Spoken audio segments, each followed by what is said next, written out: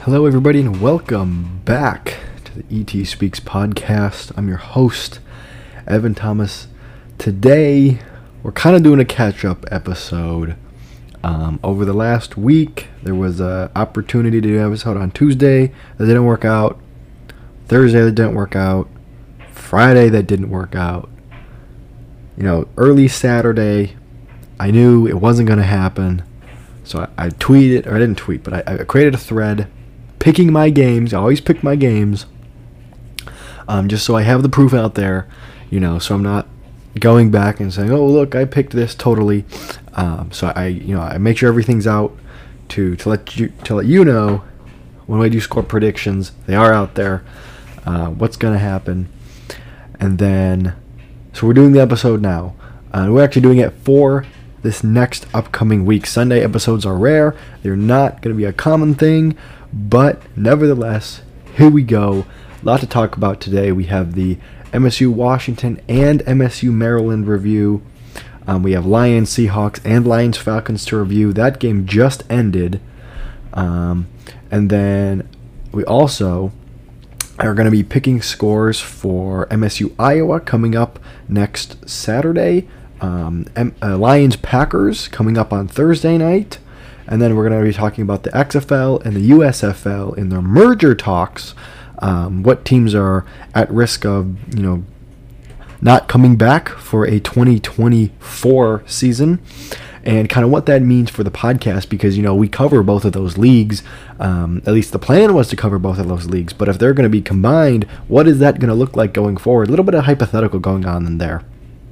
So we'll talk about that once we get around to that subject. But yeah, we're going to start off with MSU football, talk about the Lions, and then the XFL there at the end. So thanks for tuning in. Stick around. Let's go. We're catching up on what happened over the last 2 weeks in football here in the state of Michigan.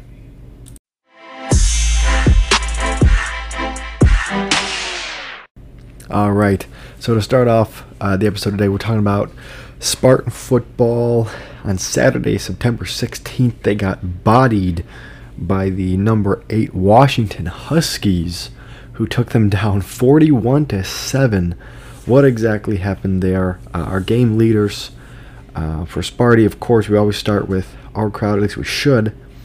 No Kim, 12 for 31 passing, 136 yards and an interception.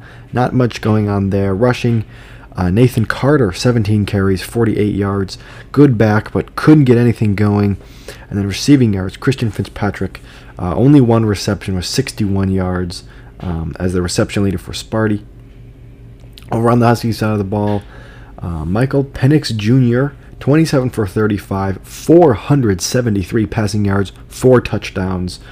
On the rushing side, Typo Rogers, 15 carries, 74 yards. And receiving, Rome, what's his name? Abnunez? I don't even know how to say that. Sorry about that, Rome. But 8 receptions, 180 yards on the day. Yeah, did not look good for Michigan State. I watched this game on television. I was not at this one. I know I'm going to go most of the home games here for Michigan State, but I wasn't able to actually catch this one. I was out of town.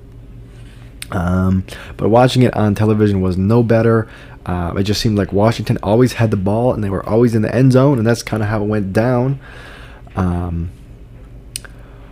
So break down the team stats.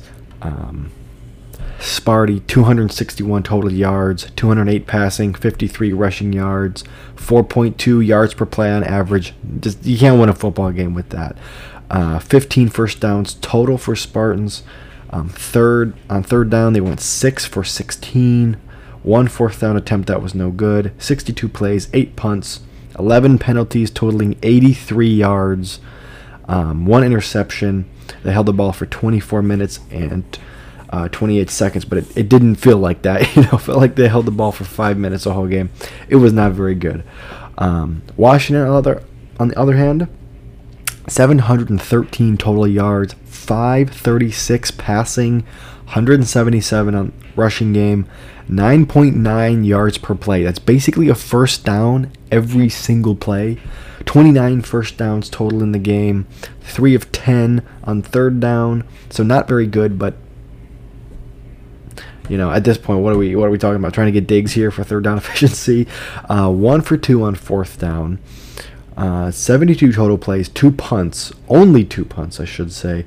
11 penalties at 110 yards, no fumbles lost, 1 interception as well, and held the ball for 35 minutes, 32 seconds. If you want, a player breakdown, the only score coming from Katon Hauser on a run for 4 yards, 1 touchdown. That was it. Not a lot going on for Sparty. Just completely destroyed. We had them picked to lose. Let's see here. Where is it? Spartans and Huskies. We had Spartans losing 45 to 31. Ended up being 41-7. So the offense totally non-existent there. That did advance the win streak in terms of games picked. 6-2. At that point, I had a 2 streak, picking at 75%. Of course, we're going to talk about later. It didn't hold up through the weekend, my pick streak. But at the time the game was played, I was picking at 75%. Picked the Spartans to lose. Spartans lost. But it was just not. It wasn't even a game to watch, really. It was kind of a joke. But it goes to show you, how good. The Huskies are, how bad the Spartans are, especially without their head coach. Not that I want them, but it just goes to show you. The team kind of got demoralized after that. What do you do? As a team, it just has a different kind of effect. So, not looking good there. But then, you go ahead, you play the homecoming games coming up next week. Okay, against a slightly worse team, Maryland Terps. Of course, you are playing against Tua Jr., I guess you could say. Tagovailoa from his brother plays for the Dolphins. You know him. So the younger brother plays for Maryland, and so Sparty went up against him. Also got bodied. This one, yesterday's game, 31-9. Spartans got, I guess, an additional field goal, which was kind of cool. There's another story here in the score that's not being told, and that's that the Spartans had opportunities, but Spartan receivers weren't catching the ball, and the line wasn't doing a great job at getting anything else going, helping establish a run game. So, the team overall played better, but there were just errors and issues and mistakes, not having a good coaching staff. We know the assistant coaches for MSU are not that good. Period. And now, without direction, they're just kind of crumbling underneath themselves. 31-9. So let's talk about it. Noah Kim eventually gets pulled in this game. He went 18 for 33, 190 yards, 1 touchdown, 2 interceptions, all passing. Rushing leaders, Nathan Carter again, 19 carries, 97 yards. Looked better, short of course, the markers that you want to hit. And then Monterey Foster, 6 receptions, 67 yards. He dropped a couple in this game. That was just, you got to have those. It could have been a much closer game if they polish up some of that stuff. But we'll talk about what it's going to mean here coming up in a minute.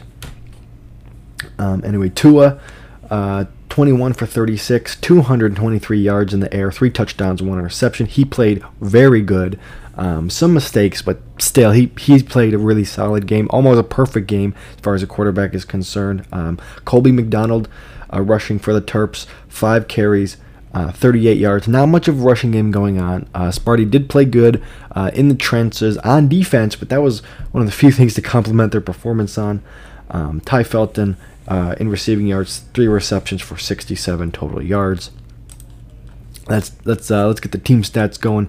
What do we got?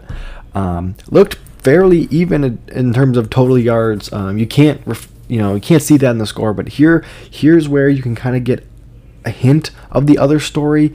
So total yards, Sparty 376, 274 of those came from passing, so that's above the passing yards that you want. I mean, the goal is 250 passing yards. I mean, I'm setting, right? So the personal goal that I'm looking for in any team, 250 passing yards. They had 274. That's really good.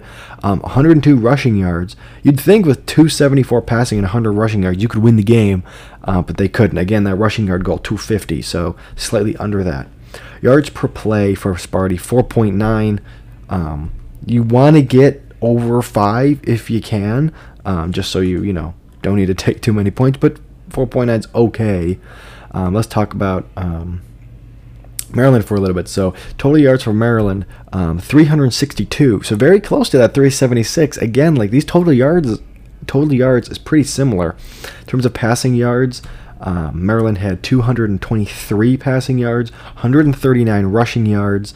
Again, like those are pretty good numbers right there. 5.4 yards per play on average. You're going to see there's that yards per play, getting up over that 5 yards per play. Let's talk about the downwind stats we have for Sparty. 27 first downs, 5 of 13 on third down, 4 of 5 on fourth down. Really good fourth down percentage there for Michigan State. Total plays, 76, 2 punts, 6 penalties totaling 70 yards, 2 fumbles lost, which is a big reason that they lost this game, and 3 interceptions, another ginormous reason that Sparty did not pull it off. 5 turnovers. Really dictates the game. Time of possession, 31 minutes, 30 seconds. So that's, a lot of time of possession to not come up with a lot of points because of those turnovers. Of course, Noah Kim throws not a pick six, but an interception on his very first drive of the game. And it was a little bit demoralizing to see that happen. Anyway, back to Maryland. 18 first downs in the game, 6 of 15 on third down, 2 for 2 on fourth down. 67 total plays, 3 punts, 4 penalties totaling 50 yards, no fumbles, only one interception, and then they held the ball for 28 minutes, 30 seconds.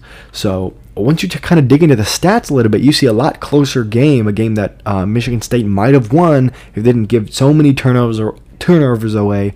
There was a couple also incomplete passes that just would have made huge game changers, in the end zone or close to it. They just couldn't. Receivers just couldn't turn up with the ball, and that's going to cost them a game. So they went on to lose that one, 31-9.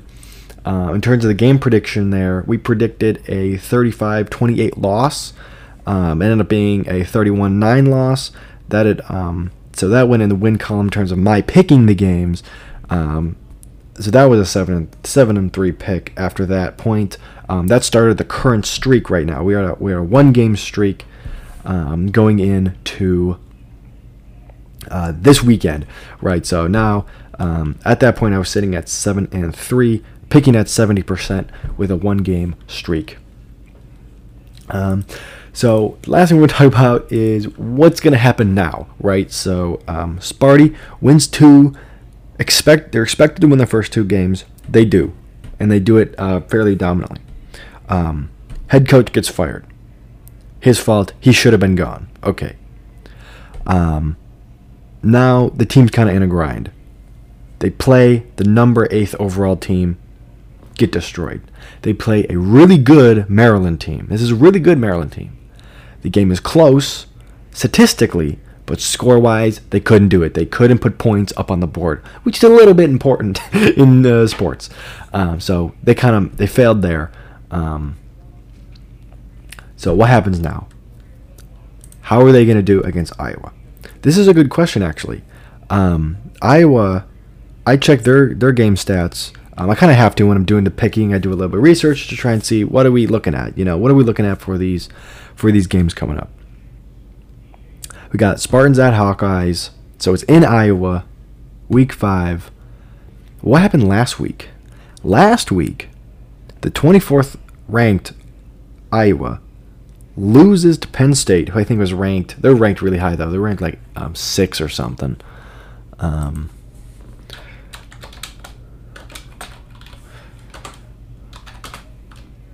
They were ranked 7th. Yeah, okay. So Penn State 7th, Iowa 24th.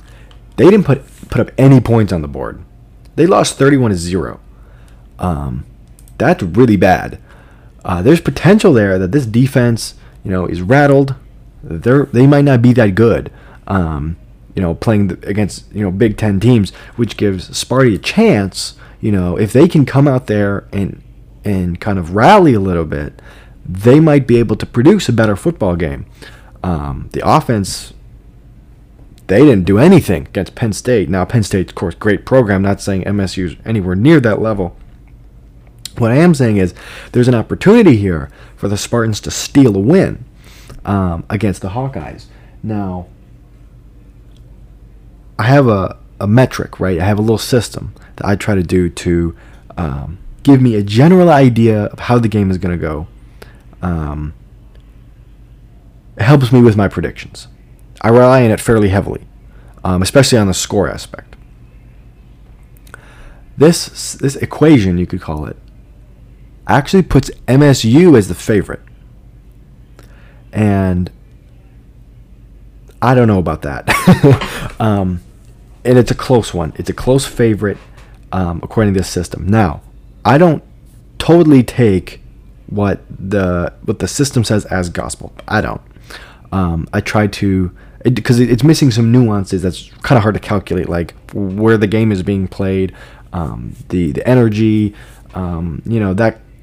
having no coach. I mean, these are things like I can't really put in this calculation, right? So I'm kind of unsure. It could be the case that the Hawkeyes are looking for a bounce back win and they're going to come out firing. Could be the case that the Hawkeyes feel demoralized and they, can't seem to produce, or their problems get worse. In terms of the Spartans, we're at the lowest point I think this program has been since Mel Tucker took over, and this is still Mel Tucker's team, regardless of what we say about it, right? I hate to say that because the university is going to try and move as far away as they can from this guy, and I totally respect that. I think they should, get this guy out of people's minds as best we can. The best way to do that, in my opinion, is to bring in somebody crazy, in a good way. Bring in somebody who, kind of totally overshadows this previous head coach. But that's going to be a conversation for the off season for sure. So what's going to happen now in terms of this Spartans at Hawkeyes? I'm going to take the Hawkeyes, knowing full well that my system says I should take the Spartans. But I think this is the lowest point Spartan football has been at in a long time. I don't think the Hawkeyes are as bad as they played against Penn State. I think that was kind of a unique scenario. They have had one bad game. Spartans have had two back-to-back. Granted, those were good teams, but the Hawkeyes are a good team too. They should be better than Maryland. So that's what I'm saying. I'm going to pick the Hawkeyes 21-14 to win this. I think even if Sparty cleans up his act a little bit, receivers catch the ball this time, turnovers go down, I'm not going to say they're totally going to win this one, but I think they have the potential to make it close. That's all I'm trying to say. But overall, I'm going to take Hawkeyes over Spartans 21-14 in Week 5 of this college football season. And I'm going to be honest, I don't know if I'm going to pick. If Sparty can beat the Hawkeyes, maybe I'll pick Sparty to win another game this season. Because that would be insane. But I'm not sure MSU is going to win another football game. I'm being honest. I don't know. I tell you what, when I was at the game, I don't know. I didn't really want to stay. I do stay. I always stay for the whole games, but I wasn't happy as a fan sitting there watching us not be able to put points on the board against Maryland, who has a really good team. But just to see it and just experience that, nope, there it is, another touchdown, okay. I don't know. I'm not confident they're going to win another game this year. If they do, maybe I'll pick them to beat. Maybe maybe they win against Nebraska down the road. They have a chance to win against a hot Rutgers team who just lost to U of M. So. Rutgers was hot. They lost bad against U of M. They played good in the first half, but that was it. But everybody plays good against U of M in the first half for some reason, and then that's it. So let's pay attention to this. I don't think I'm not confident. I'm not confident in Sparty's ability to beat Iowa right now. I think Iowa's going to have a bounce back game, and I'm taking them 21-14. So that's that. Let's get to some Lions news coming up next.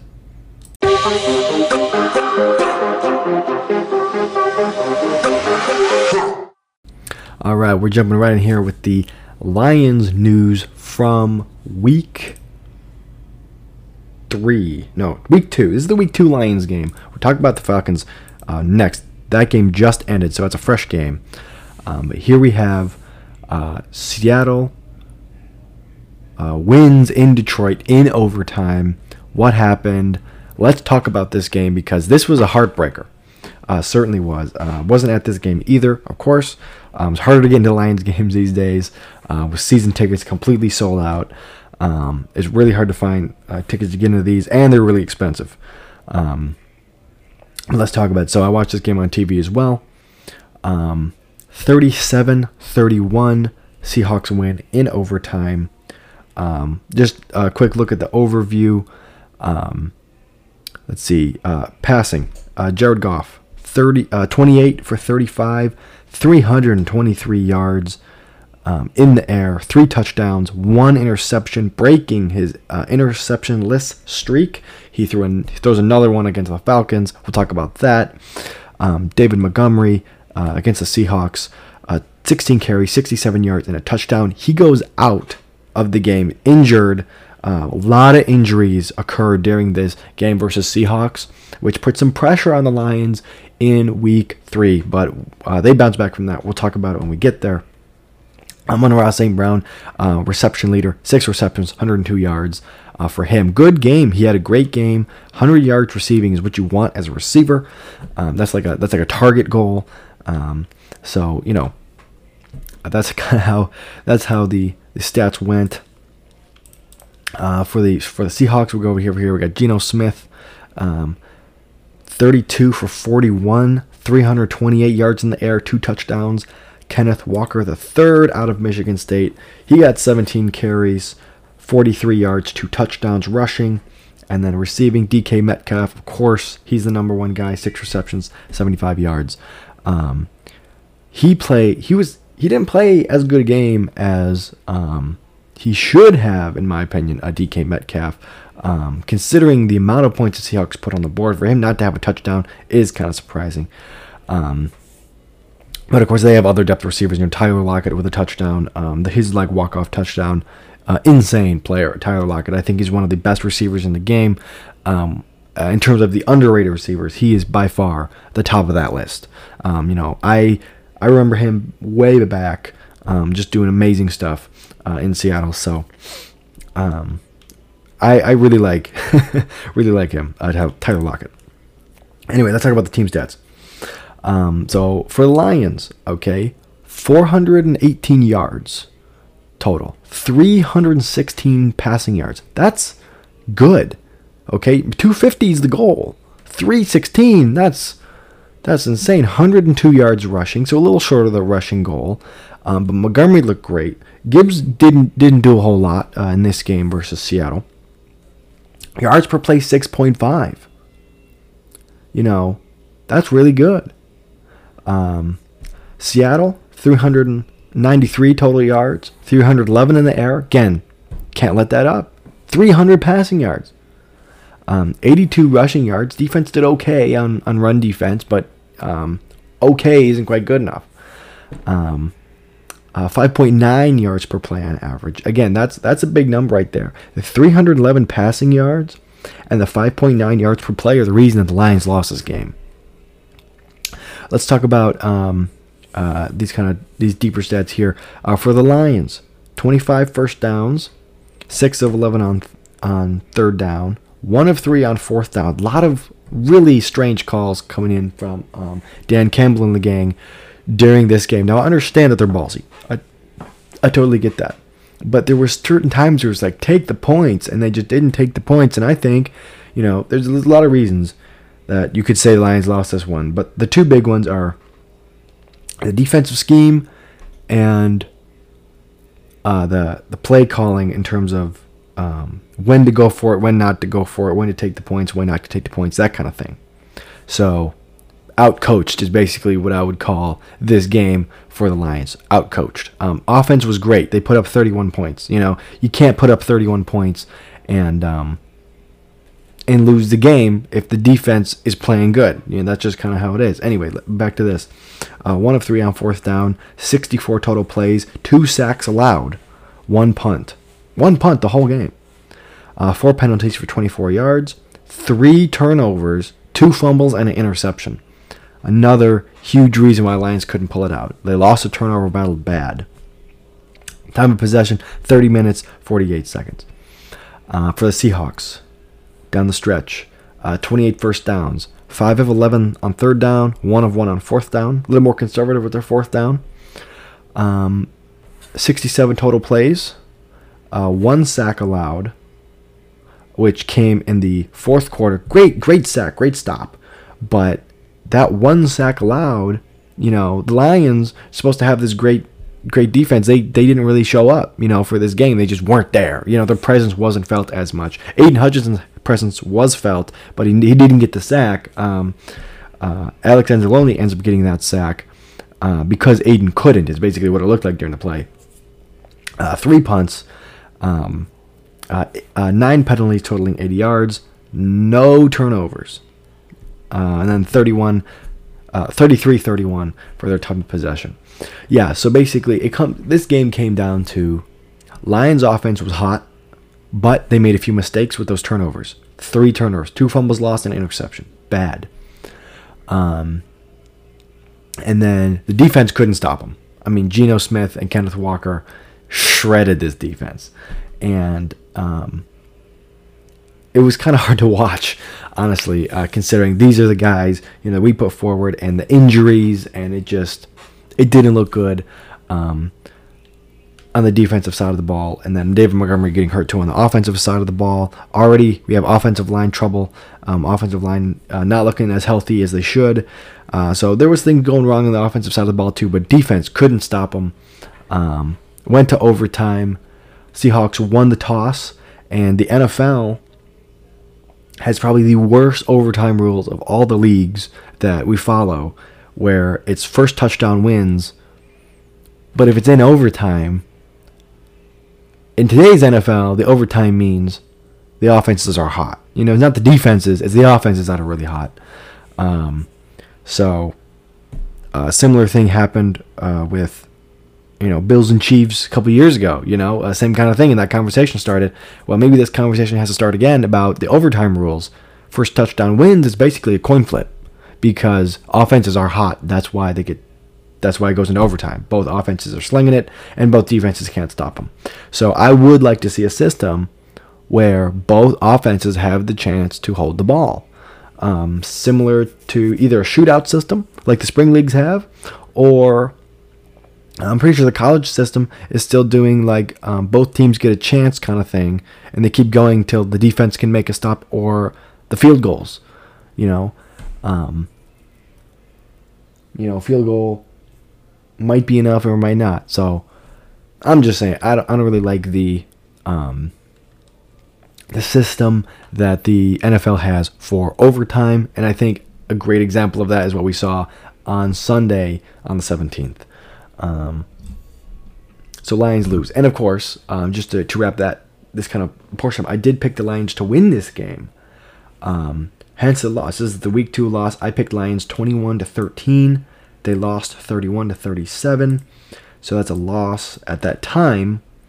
I was picking 6 for 3. So it was my third incorrect pick. That was a loss. I then lost my streak of 2, and then my average went down from 75 to 66.6% picking. Now, since then, I've gotten 2 correct. We're about to talk about the second one right now. So we already talked about Spartans Terrapins.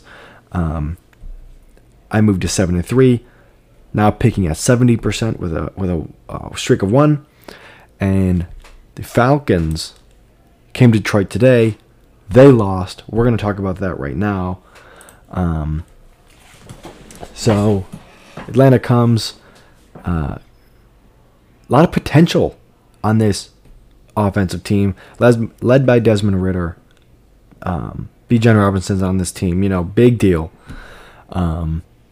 Falcons 6, Lions 20. But there's a little more to that story too.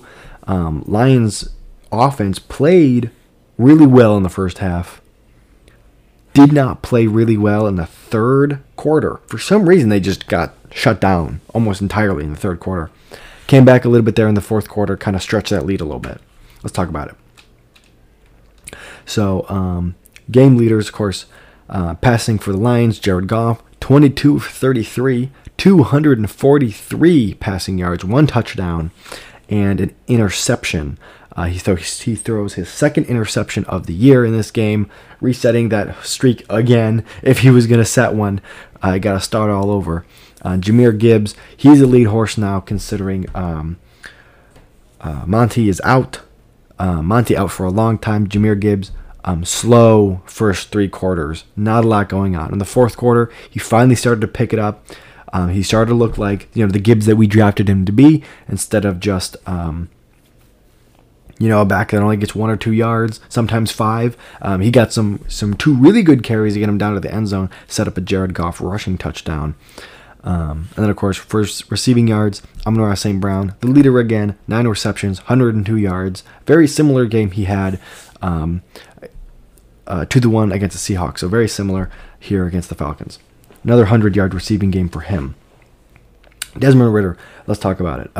21 for 38, 201 yards passing, which is a lot better than what it looked like on camera. Rushing yards, Bijan Robinson destroyed. Could not do anything against this Lions team. 10 carries for 33 yards. Just nothing going on there. And then Kyle Pitts gets actually the reception leader. Not a lot of passing for the Falcons. The 200 yards, granted, that is something, but 5 receptions, 41 yards, and he's not even technically the lead receiver like he was statistics-wise, but he's not supposed to be. Let's talk about the team stats. Lions. And these are the stats where we can kind of see the Lions' dominance right here over this game. Team stats. Lions, 358 total yards, 243 passing, real close to that 250 goal. 115 rushing, real close to that 150 goal. Well, not super duper close, but close enough. 100 yards rushing. Good stuff. I do want to say about that was actually kind of surprising. Jahmyr Gibbs really had to step up for this one, and he didn't as much as I wanted him to until that fourth quarter. So we saw Knight out there a little bit. We saw Reynolds out there. We saw some guys get some opportunities, but or Raymond, one of them. We didn't see the running game really excel here for either team until the fourth quarter, when Jahmyr Gibbs started to pick it up a little bit. Yards per play for Detroit, 5.6, exactly where you want it to be, over 5 yards, to take some advantage there. Let's talk about the Falcons. 183 total yards of offense, 139 passing yards, 44 rushing yards, yards per play, 208, or 2.8. That's something else, So that's kind of there's a confliction here between this says Desmond Ridder had 201 yards passing, but however the team stats say it was only 139 passing yards. I don't know why there would be a distinction there. It could be that this is just not updated correctly. Here, let me. I don't know. I don't know why there's a distinction there. And I want to say the 139 yards felt a lot more realistic. And it could be that is, I don't know why those numbers would be different. Rushing yards, 44 rushing yards and 2.8 yards per play from the Falcons. So not a lot of offense. The Lions defense needed to step up to prove the fans right that this was a good defense. They had a terrible game last week. They come in here, they show up, they dominate the Falcons, who have a good team, personnel-wise. Really good for the fans, because we wanted to see something. That was kind of my worry going into this one: is the defense really that bad, or did the Seahawks just have better coaching? Was it a coaching game? Or was it a skill issue? And this showed it was a coaching issue against the Seahawks. They were just outcoached as a team. So Lions showed up, did a lot better. Let's talk about the rest of the stats here for the Lions. 18 first downs. 4 for 14, third down efficiency. Fourth down, no attempts on fourth down this time. Total plays, 64 yards, 0 sacks allowed, 6 punts, 10 penalties totaling 119 yards. Real issue with penalties. Now, a couple of those, nothing you could do about it. At least one of those on Brian Branch at the end of the game. It didn't even matter. Nobody cared that he got a penalty because it wasn't anything he could control. Basically, Bijan Robinson lowered his helmet to protect himself from getting hit. And then Brian Branch hit him, but because the helmet got lower, it kind of looked like it was like technically it's a penalty, but it wasn't a bad play necessarily. 15-yard penalty, whatever.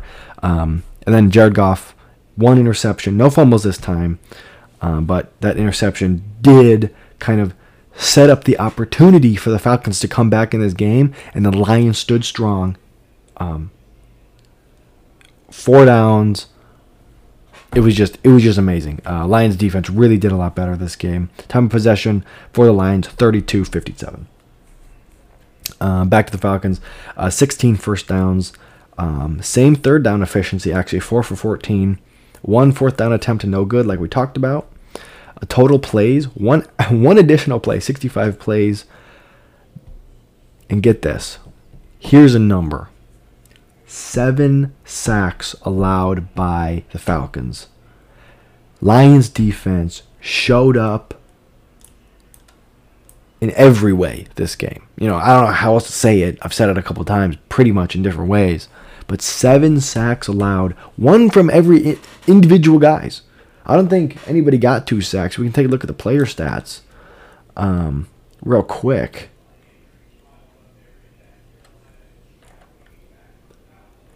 Where is it? Oh, here we go.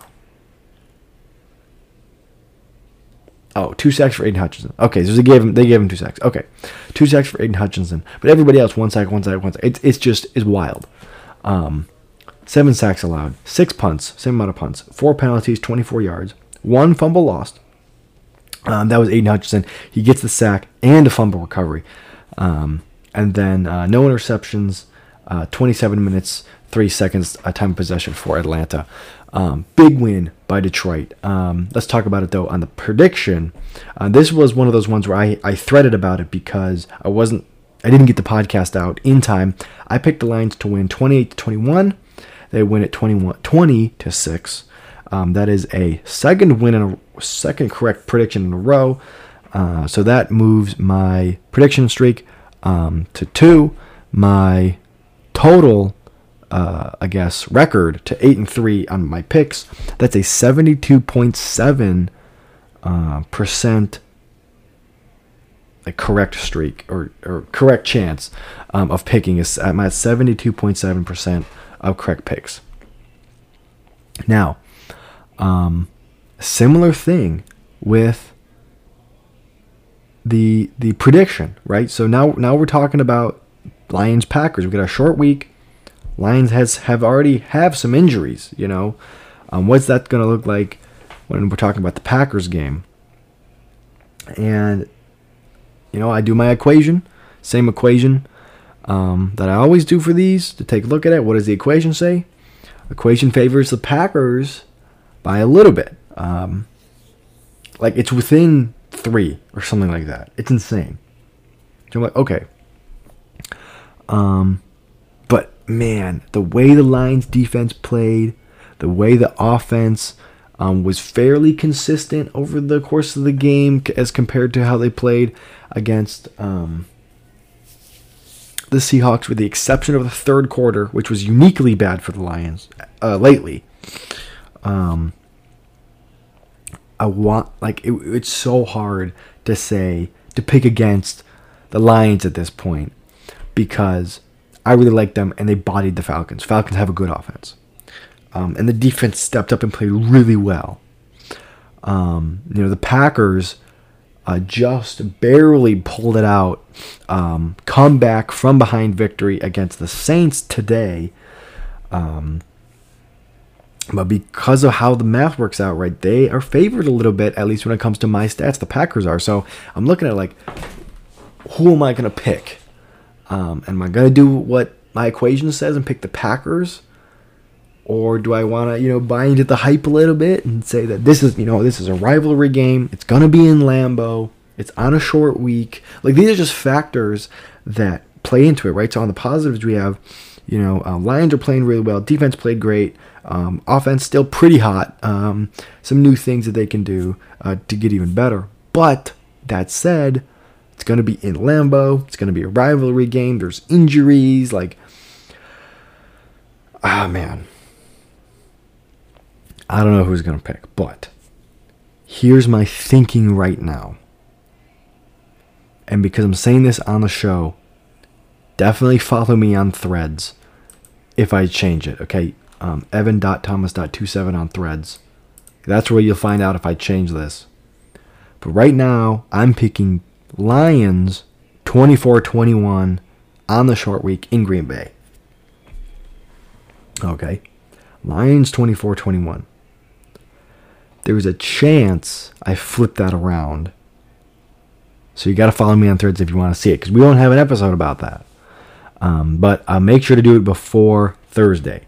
If I flip it, it'll be before Thursday. Probably I won't. I'm confident in this Lions team.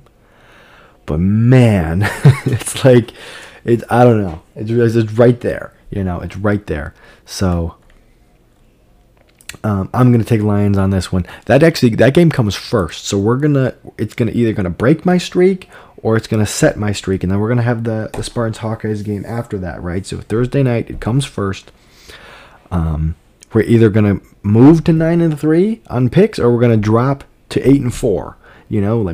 What are we doing? I don't know. But it's really exciting. It's really exciting to be picking these. So I'm picking Lions, pulling Lions 24-21 over the Packers in Lambeau. Thursday Night Football, national television. You'll be watching it. I'll be watching it. Let's find out what happens. I don't know what's going to happen, but I'm really excited for it. And that's what I have to say about the Lions. Let's jump in now to some XFL merger talks.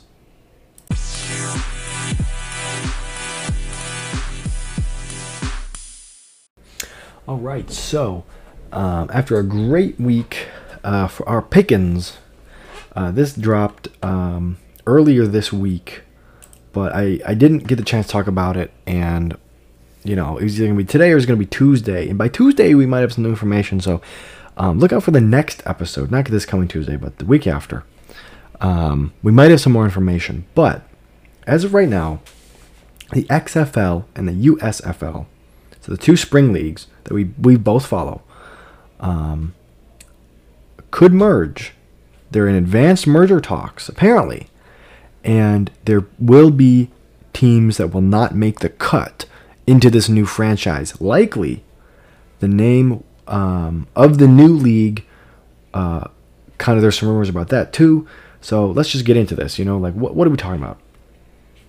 The XFL and the USFL spring leagues, and the XFL comes first after the Super Bowl. There's 2 weeks, and then this season starts. It's the more exciting of the two leagues, I would say, definitely. I like it more personally. However, I've never been to an XFL game because it's out of market, so I'm not close to any XFL team. So the one I chose to support was the DC Defenders, about 500 miles ish, from where I'm at here in Michigan, and then the other team that's also really close comparatively is 500 miles in the other direction, and that is St. Louis Battlehawks. So, one of the two teams I picked DC because of my love of politics, and DC, of course, being the capital. I've been there, that's the kind of stuff that I thought. So, bam, DC Defenders were my team in the XFL. In the USFL, we have the Michigan Panthers. Of course, we're rooting for the Michigan Panthers. It's like the Lions B team, basically. And they didn't do a whole lot last year, but they did make the playoffs, so that's something. So, here we go. These two leagues, both 8 teams each, both in North and South Division, with 2 different models. So the XFL has a city-based model. The USFL has a hub city model. What that means is the XFL teams play in the cities that they are named after, whereas only half of the USFL teams play in the cities that they're from. So the other half share stadiums with the teams that they're not from. So the home teams last year were the Stallions, the Panthers, and the Showboats had actual stadiums. Just 3, and then the other 5 teams were in hub cities. So cities that hosted the home games, but weren't actually the cities that the teams were from. So, so this news, this XFL merger, it dropped last week that these two teams were at least in pretty advanced talks that their 2024 season will be under the same umbrella. And one of the stipulations to that is that both leagues they're trying to make it, they're trying to save money, and so they're talking about merging down from the 16 original teams, both have 8, down to about 10 or 12 teams. Now, here's my take. I would have loved to see all 16 teams, but I understand that that's really hard to do. So now it looks like they want to drop to 10 or 12, and I'm thinking, well, hold on. 16 down to 10 is brutal. That's 6 teams that, are totally gone. That's almost a whole league of itself, if 8 is a league. Now, 12 is a little more respectable. 12, we can keep, a lot of the good teams from both leagues, and then cut some of the ones that didn't really have much traction. And it kind of... So if that's the case, we're talking about 6 teams that won't make it, likely, if we go to 12, which is what I would prefer personally. So who are those going to be? The front office sports points out, here's the teams that they think might not make the roster. So it's going to be the Houston Roughnecks and Vegas Vipers. Vegas Vipers, almost guarantee they're going to be gone. If they're back, that's wild. But Houston Roughnecks and Vegas Vipers, those are the XFL teams that are likely not going to see a return. And they also list the Houston Gamblers, New Jersey Generals, New Orleans Breakers, Philadelphia Stars, and Pittsburgh Maulers as teams that might not make the USFL's return. So, of these options, who am I thinking? I think definitely Vegas goes. And I think one of the Houston teams is going to survive. I prefer it be the Roughnecks than the Gamblers. The Generals probably won't survive. I'd like to see Philadelphia survive. I'd like to see Pittsburgh survive. I'm not sure if they will. I haven't listed out the teams that I think will totally make it. Or of the ones that I would pick, of the 16, who are the 12 that I would prefer be in the league. I haven't done that. Maybe I could have, and that would have been a more interesting segment. I don't know. But I definitely want my Panthers back. And of course I want my DC Defenders back. I want to see all the North Division teams from the XFL stay. That's 4. In a perfect world, the Panthers stay. Let's just do this. Let's just find all the Spring League teams.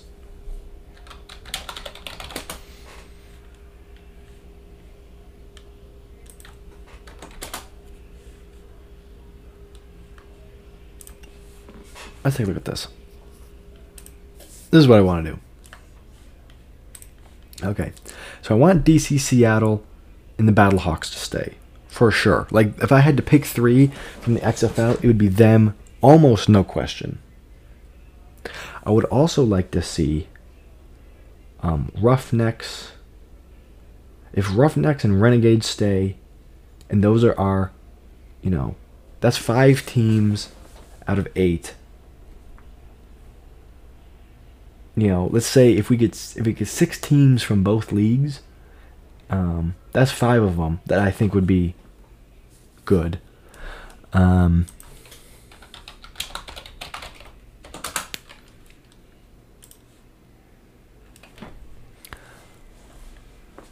Birmingham should stay.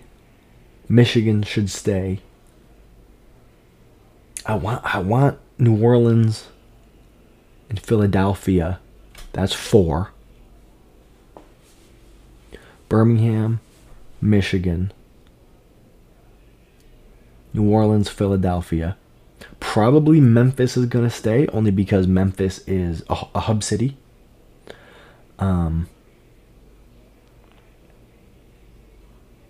Yeah, I'm good with those. And if I had to pick another one, I'd pick Pittsburgh. That leaves the Gamblers on the short list. The Generals. Yeah, that's Gamblers and Generals who wouldn't make it. And then if you had to pick another one from the XFL, I'm going to pick Brahmas. That's my 6. So Defenders, Sea Dragons, Battlehawks, Roughnecks, Renegades, Brahmas. And then I'm picking Stallions, Showboats, Panthers, Breakers, Stars, Maulers as the 12 teams that I would prefer to see in the new league, the new spring league. And of course, of those, we can have divisions of 3. If we did 4 divisions of 3, I think that'd be really cool. Only because you can't really, there wouldn't be a question as to who the number 1 team is in those. I mean, maybe there would be. I don't know how it would break down. But there'd be 1 team, and then that would be 4-game playoff. Just like it normally has been. We could do, there could be, United States Division and Extreme Division. I don't know about that. But, there could be. I don't know. And then we could also have, a slightly longer season. Because 8 to 12 teams. I was slightly longer season. Everybody plays everybody. And they play the home guys twice. Local guys twice. So we got longer season. We got... Oh, sorry. I hit the mic. Who am I pulling for? I'm still pulling for DC, and I'm still pulling for the Panthers. And I would just pull for them in their different divisions, and that would be good. Now the name, that's the thing I was trying to remember. What's the name of this? I heard that Fox, I think it's Fox Sports, owns the rights to the name National Spring Football League. So National Spring Football League, NSFL, and that's the potential. That's been the floated new name for the USFL and the XFL. You can't really make a name out of those two, and I think the XFL is cooler. I think the USFL makes more sense, but also just doesn't feel quite right. National Spring Football League sounds a little better. It's a good compromise, I would say, energy wise or interest wise between the two. If it stayed XFL, I actually wouldn't mind that. I think the one thing that I don't want it to be USFL. I just don't think that the USFL is a very interesting name personally. Not that it's bad, but it's just not as good as XFL. So I'd either like it to be XFL or I'd like it to change to National Spring League. And it's exciting. It's an exciting new thing. It does kind of reset the, standards a little bit. We're back to another football league with a new name that has to get all new marketing and all this kind of stuff. But at the end of the day, they have to save some money. It's a good idea. Hopefully it'll help the spring football survive, because that's what this is about, really, right? This is about spring football, minor league football surviving. That's what I'm in it for. I want this to go the distance. The USFL made money last year somehow. I have no idea how, looking at the population of games. But apparently, they made money. The XFL didn't, but you never make money in your first year as a football organization. You just don't make money. That's not how it works. It's so expensive to get a league off the ground. You almost can't make money. So that's just how that is. But I would really like to see. I'm okay with these leagues merging. I'm not upset with that. I want to see minor league football continue. I want there to be year-round sports, man. I want year-round football. That would be so cool. I think what they should do is keep the championships and stuff like that in June. So hold the playoffs and championships in June. Have an extended week. Extend the stuff. Maybe you have the game 4th of July weekend or whatever is like the spring league's championship, first weekend in July, and then June is playoffs ish, and then April to May, or could it be the end of February even? March to May is the season. I'm good with that. That sounds awesome. To me, that sounds awesome. I really want spring football to survive. I want it to thrive, and I want football for 11 months a year.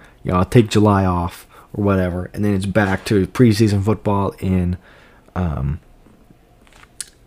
August. So, yeah, that's what I'm thinking. I'm thinking it goes, from August to February is the NFL and college football, right? So mostly NFL. College football also exists in that time frame, I guess I'm trying to say.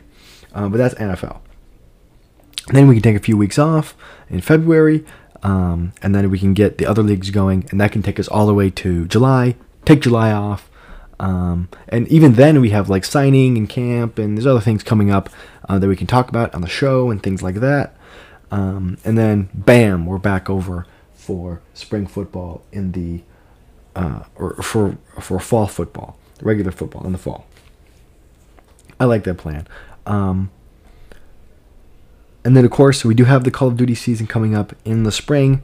Right now, even that's kind of on a thin ice too. Like, are we going to have a Call of Duty league? Is it going to change? Is it going to be different but still around? Or are they going to totally have to scrap a new thing? Is it going to be a pickup league because no big organization is willing to settle down and claim it as their own? Is it going to go back to MLG? There's all these questions kind of going around the CDL and what that's going to look like. Now, at the end of the day, if time goes on and the only thing we have going for us is a CDL or a Call of Duty league in the spring and there's no football league, that's honestly okay. But I want a football league, man. I want someone else to talk about. I love football. I love seeing it. I love, learning players' names and things like that who, want chances to make teams. I like seeing guys out there playing this sport. It's an awesome sport. So I want to see football in the spring. If it goes down to just having Call of Duty, I guess that's fine. But, that's even kind of questionable. And there's been a COD league since COD 4. I mean, there was a little bit of something before that, but since COD 4, there's been basically pro COD every single year. So I really want that to continue, and I want spring football. These are the two things that I want in the spring for off season, so I can continue to talk about things on the show.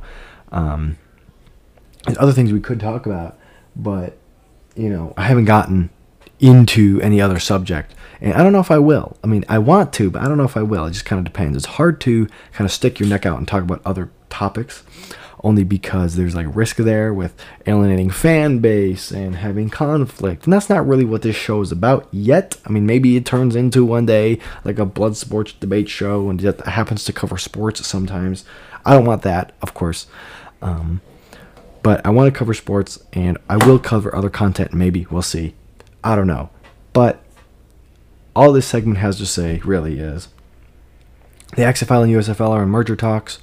We don't know what it's going to go, how it's going to break down. But when it does break down, you know where to tune in to listen to right here on the ET Speaks podcast.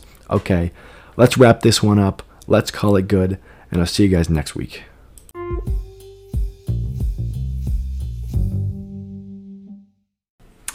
All right, so we are wrapping up this week, this episode of the ET Speaks podcast. But stay tuned because there is more sports predictions and reviews and stuff like that in the future headed your way.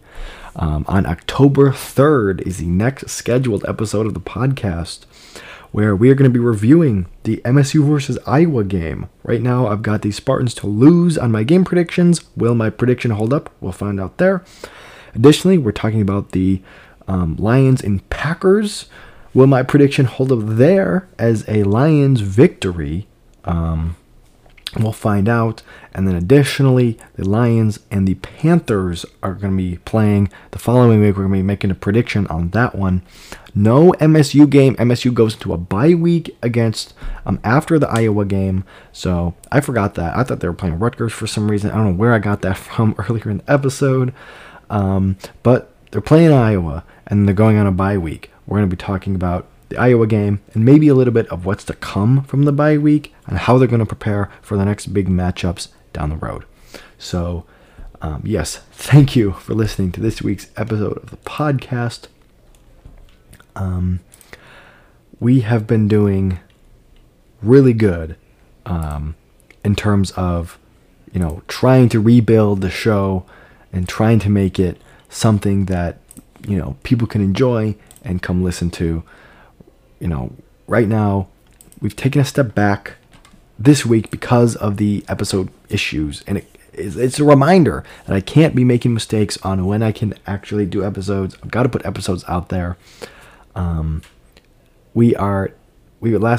Last time I did an episode, we were at 2.1% of the way to reaching our monetary goal for this show. We are now down to 2%.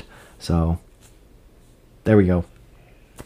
We're 2% of the way there, but we can only push forward with your help.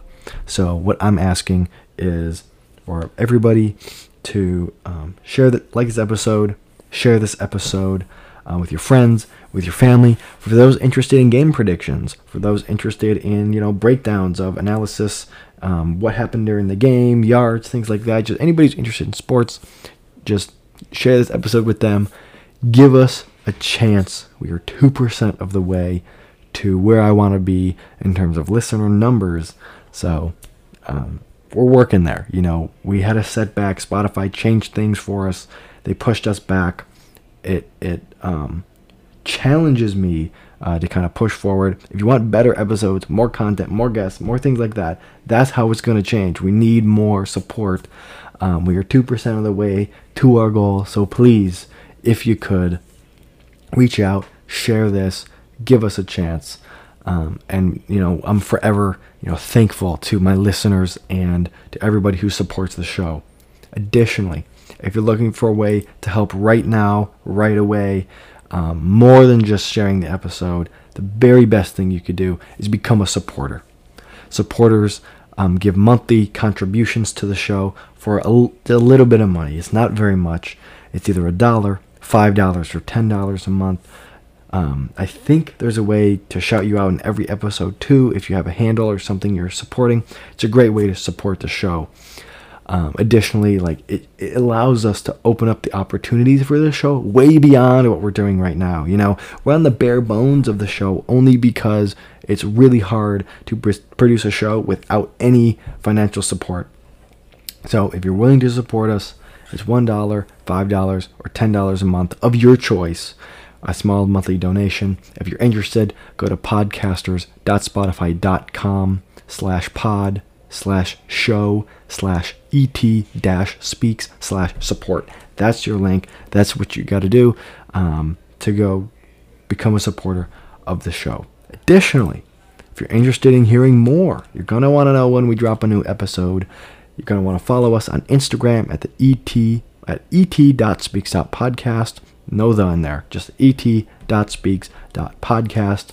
You can also follow me on Threads for updates about when episodes are coming out and all the interesting things around that. You can find me at evan.thomas.27 on Threads. Additionally, and if you're looking for notifications on when we drop new content, that's going to be at twitter.com/EvanThomas27. No periods in there, just twitter.com/EvanThomas27.